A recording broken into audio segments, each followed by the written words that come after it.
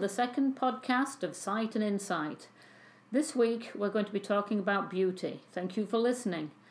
I'm Judy Curtis. I'm an independent writer and researcher specialising in American art history, and I write regularly for the American Art Review. With me today are Lorwyn Connie Nagel, who has a PhD in psychology and who's been painting for the past 20 years. She's going to provide some insight into the conversation. And we also have with us David P. Curtis, a New England artist who has been painting for over 50 years and teaching outdoor oil painting techniques for the last 25. David is going to give us the site overview. So we have our coffee, we're sitting comfortably, let's jump right in. The question is, does beauty in art still matter? What does beauty really mean?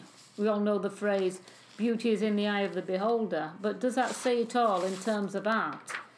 Can an artist concoct beauty? What do you think, Connie? I think that beauty is very important and does still matter in the world of art. Beauty is really an emotional force, and if we find technical means to express it, such emotion will be felt by the viewer of the artwork. Okay, how about you, David? What do you think? I think it's a very difficult subject because of that phrase that's become very popular, beauty's in the eye of the beholder.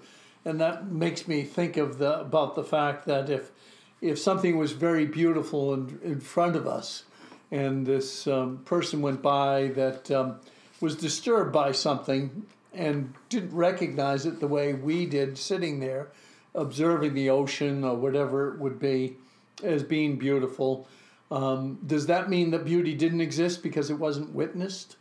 So even if the artist doesn't capture the beautiful day, the beauty was still there.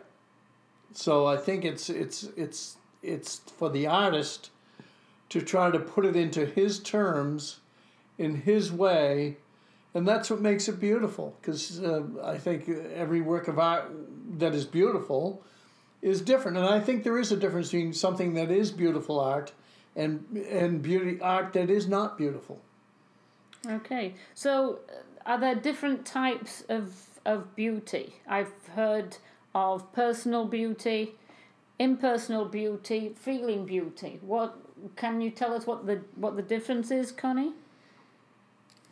Well, there is a big difference between all three of those types of beauty that you just defined. Personal beauty has a lot to do with our own personal storyline. Each individual has a certain set of memories and associations and experiences based on their lives, and it's only relative to their life. The impersonal beauty has to do with transcendent beauty, has to do with more beauty that moves beyond the ages, that transcends any one person's experiences in this lifetime. And feeling beauty is something that I believe that is indicative of artwork, of visual artists, and it has to do with the experience that a viewer has looking at a masterful piece of artwork. They experience a certain set of associations that may be beyond abilities for language to describe those set of experiences, and that is what I would describe as a feeling beauty. Okay, so when you have so many different things to think about then in terms of beauty, when you go out to paint outdoors, David, and you want to pick out the scene that you're going to work on, do you look for a beautiful scene? Is there such a thing as beautiful, something that's perfectly beautiful? Or do you have to find something that is close and then you have to adjust it to make it into a more symmetrical kind of beauty? Is there something that you're looking for when you go outdoors before you even start to paint? Yes, I suppose we do search for that. I think it's there right in front of us. I think it's walking through the garden. I think it's you observe all the different colored flowers. I think it might be the colors first. Maybe it's the scent. Maybe it's the atmosphere of the day. Maybe it's the forms that we see in nature. There's something there for all of us at all times. I think though the artist is opening up his mind to accept it. I think that's his goal as he goes out there. Whereas I think maybe sometimes the viewer can walk right past something that's absolutely beautiful and not take it in, but maybe in their minds they're in a more beautiful state of mind within themselves, and it doesn't matter. So I think it's the artist is always looking for that way of expressing it, that which he sees. I think maybe because beauty can be seen in so many different ways, maybe it's all about the composition that the beauty is captured within.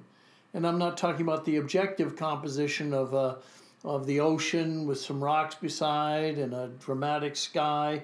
I'm not talking about that sort of a beauty. I'm talking about the endlessness that it always has. It's always there. Even when I pack up and leave, it's still present. It's still there. And I think to capture it, I think if I can find an interesting design, that is maybe more likely an interpretation of what I'm seeing out there than if it was just a beautifully rendered flower. Okay. What do you look for when you go outdoors to paint, Connie? Do you have something in mind that you're seeking? Is it an effective light you're looking for, or the colour, as David says? Is there something that attracts you to even set up? I think for me personally, I set up because I'm inspired. It isn't necessarily, it could be the lighting effect. It could have some association with the technical aspects of the day, from an artistic standpoint. But it's a feeling that usually pulls me toward a certain site. And that feeling is intriguing and captivating. And whether that feeling comes from my association with the color, the form, the mood of the day, I wouldn't be able to say exactly what combination.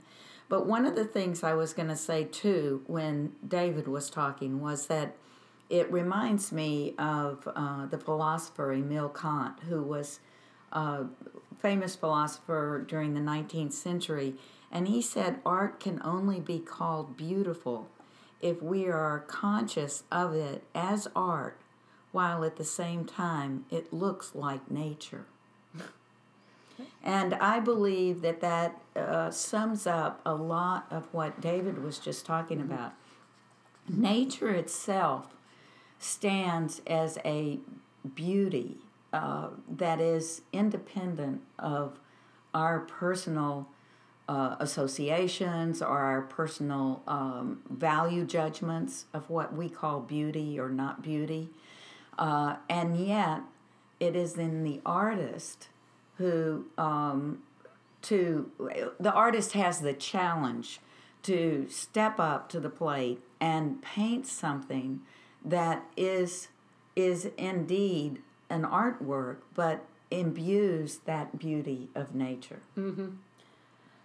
So not only, just to follow up, not only is it just about the design, but it is about the objectives, the world, the forms that make up the reality is part of that beauty as well. It's not a lesser beauty if you get a great design, but you don't turn the forms. it still might work as a painting, but it might not have the completion of it all.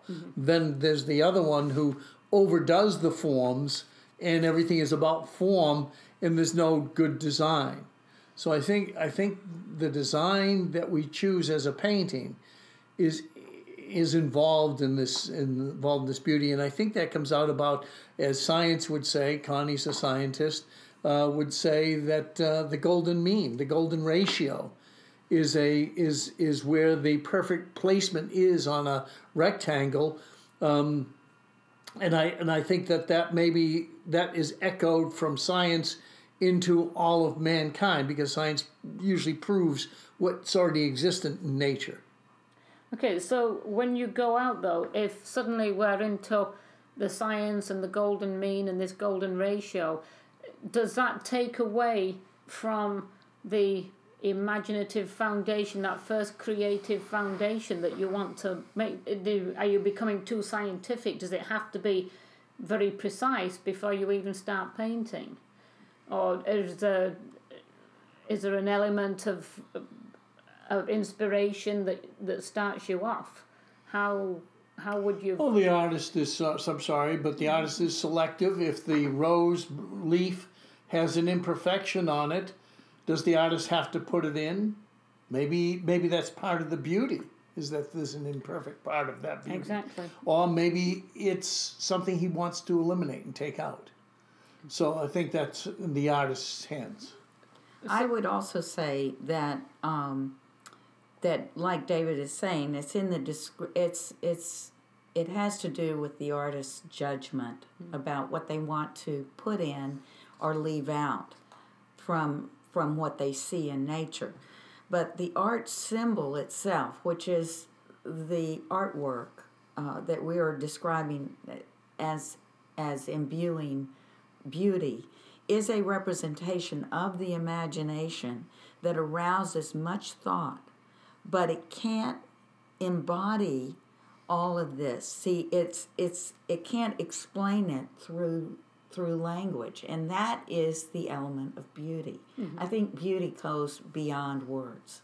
Yeah, well, I suppose that's what I'm trying to get at, is that you're not going out with a scientific approach that might be cold or clinical, but there is a science of or a mathematical combination that makes a more pleasing design that you're perhaps looking for in nature. What comes first? Do you look for something specific in nature, or do you just start splashing the paint on?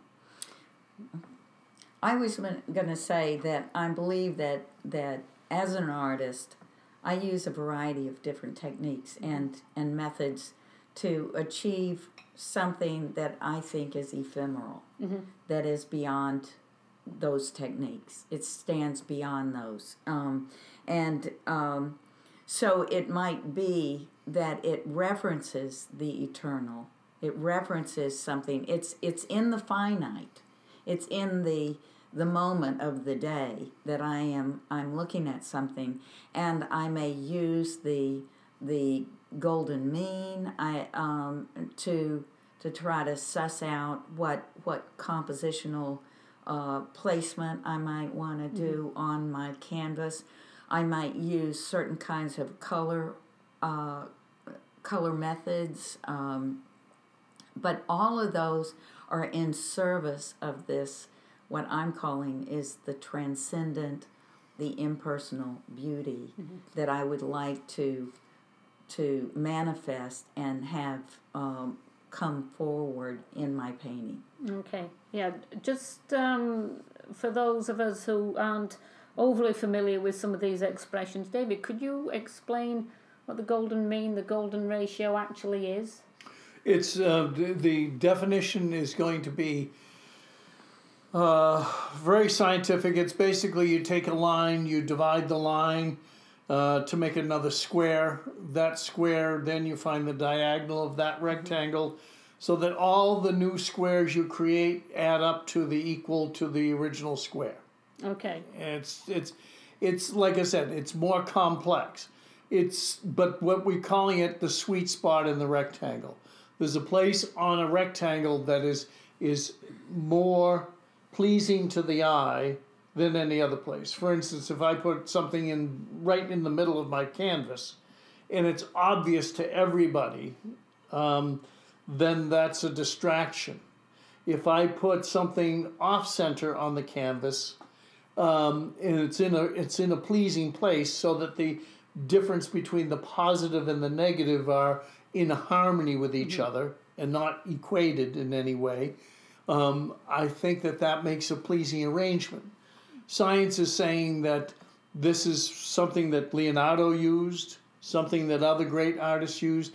I'm not sure of that. My own temperament tells me that most artists would want to know it and want to know as much eclectic knowledge about all kinds of things, but not from the point of view of becoming an expert in that particular field. So I'm not necessarily saying it's good or bad. It's science.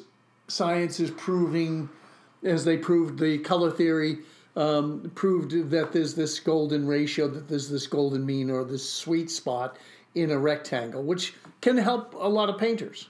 Okay, so when a painter is setting out to compose the scene, he's looking for something that is, the focus is going to be slightly off center, and I suppose we could call it a beauty spot, couldn't we? That there's a specific place you perhaps want to put something, because when we talk about balance in a painting, we don't necessarily mean that something has to be equitable. It's in fact it's better for it to be the negative and positive space to be unequal, and to have certain designs such as the Nautilus shape, which I've certainly been reading about. I think the reason why you don't want too much symmetry in a painting is it sort of stifles movement and rhythm in a painting. And it's the things that are opposite or odd that create movement, like two ends of a magnet can make something move. Yeah. The force between the two, the North and the South Pole, can always create movement. Is that tension of opposites? Right. So the tension. So in a painting, the amount of light in a painting, the amount of dark in a painting, I think equates to this. And I think through this, to get back to the idea of beauty, I think this is the essence of what beauty is. Before we decided to discuss this, I felt that beauty was a very difficult subject to, and as a teacher, I don't think I've ever brought that up. My father, when somebody would say, that painting is a pretty painting, my father would instantly say, women and flowers are pretty, paintings are beautiful. I would like to say something about that. Please do. Okay. I would like to say that there's a big difference between pretty art, as Roger said, and beautiful art. Pretty art is usually not profound. It's not truly studied, and it's not about the beauty of nature. It usually consists of pretty colors assembled like in an embroidery, design, pretty postcards. But beautiful art is about basing the artwork on truth and on the truth of nature without compromise. Yeah, it's an interesting idea. I came across something that says one of the things about beauty, when you think about what does it actually mean, one of the things that it mentioned was one does not grow tired of beauty, whereas one does grow tired of what is pleasing, of what only flatters the senses. Would you agree with that it has to have this timeless quality? I would. Yes, I think that it is the beauty of time and of the finite that references the eternal. Mm-hmm. So what happens is that when we look at something, a painting, it's referencing something that is beyond time. And yet the content of it might be, for instance, we've talked about different paintings. It could be, like Vermeer's the blue the pearl earring. Oh, the girl with the pearl. Yeah, that it references the eternal. It is a young girl, and yet it's not about the young girl. The beauty comes from the whole piece of artwork in and of itself. The Gestalt. The Gestalt. Oh, okay, yes, that word keeps cropping up. Can you just go over what Gestalt means for people like me that can't remember? Okay, Gestalt is not a man's name. Gestalt is a German word meaning the whole. And in fact, the whole piece, and we're referencing Vermeer's Girl with the Pearl Earring, is in and of itself a reality, independent of the pearl earring, the girl's look, her lips, any other aspect of that painting. Yeah, David, I was going to ask you about the same painting because I think it's one a lot of people would be able to be familiar with. Yes, because it's difficult to talk about something that's visual. It is. It's just an abstract thing. But The Girl with the Pearl, a very fine painting. I think Connie summed it up. It's the unity, it's the whole of the painting that gives it a quality. But also, too, I look at it and knowing a little bit about Vermeer, I think that was probably one of his younger daughters, maybe mid-teens. And I think he really captured this wonderful feeling in the expression that she has in the painting, and a beautiful lighting effect on the figure. And I think it's that design of the light and shade on her face to make the shapes and the way he's turned the form that make it very pleasing to the eye. So I think it's that quality, as Connie said, that if he painted this in 1500, then today, 500 years later, it's still as beautiful as maybe when he first did it, if not more beautiful, if that's possible. Yeah, so, but ultimately, I suppose a lot of people, when they hear the word beautiful, tend to think of looks, about how appearances. If you Google the word beauty online, as I did to try and get some background to what is an abstract thought to me, you come up with a lot of websites relating strictly to physical beauty. And so I think the word has perhaps, what does beauty actually mean? Does it have a universal background to it that people from different cultures would understand the word beauty? Well, I think Connie said it best. There's personal beauty, is what you're saying, I think, which would be the individual grooming themselves, going to the toilet each day and making themselves look more appropriate for society and things. And then there's the impersonal beauty, which is there whether we find it or not. I mean, we could walk right by it. I find as an outdoor painter, a lot of times people will come out, and this gentleman walking his dog looked over at me and said, "Out here to paint, are you?" And I said, "I'm not sure." Meaning that I was experiencing beauty before I even set up to paint. Yeah. And I think if as I said before, if I could wrap that up, package it, and bring it home as a gift, to me, that would be the most wonderful gift of all. Yeah, it would be a wonderful gift, as you say. So the Girl with the Pearl, I think it has, when you look at it, it has a simplicity to it. It has it's very easy to look at and appreciate, as you say. What if you contrasted that with another painting, such as the one by John Singer Sargent, Lily, Carnation Rose?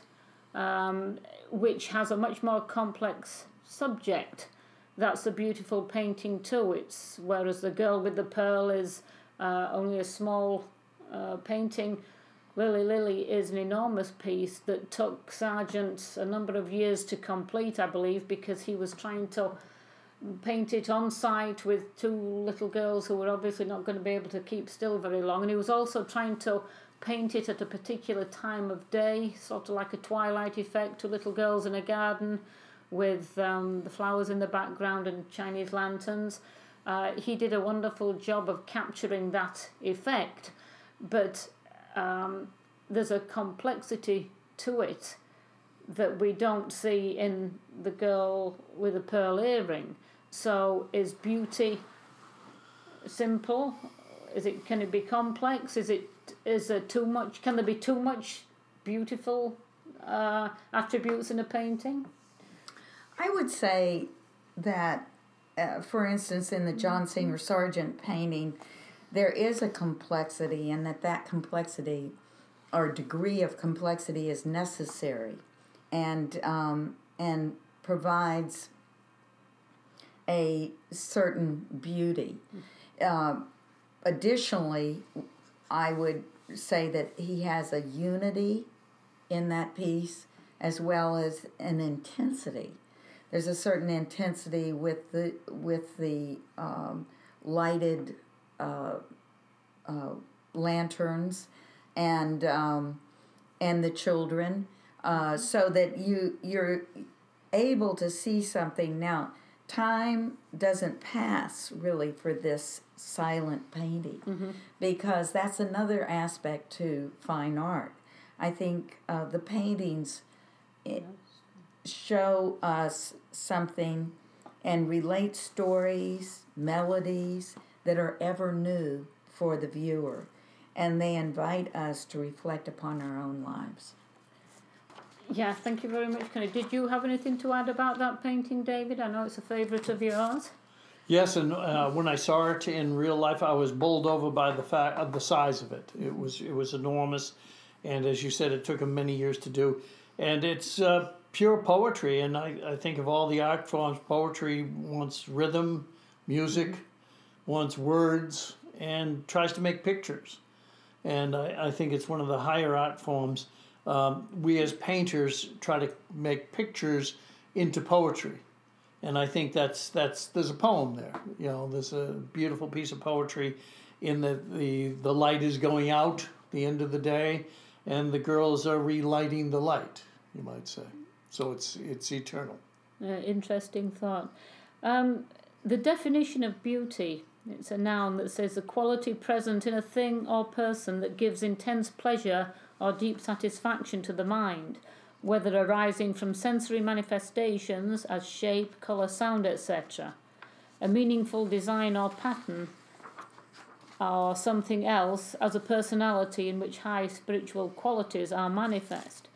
If Sargent took so long to paint something as large as that on site, do you, as an artist, do you lose that first inspiration? What is it that keeps you going to be able to refine your painting to such an extent that you still have that beautiful quality to it and you haven't laboured, so it doesn't look as if you've laboured over it? How do you keep that first moment? Well, I would say that is probably guiding the artist all the time, because I believe as artists, we are about the sublime, the eternal, and maybe artists wouldn't say that like we are saying today in the podcast, but I believe it's always guiding us as artists, and I believe it was guiding Sargent, and so in his technical abilities, he is always trying to achieve that idealized beauty. Mm-hmm. Well, thank you very much, the two of you. We're coming to the end of this week's podcast. Thank you very much for joining us, and I hope you'll tune in next week when we're going to be talking about aesthetics. So until then, thank you and goodbye. Great fun.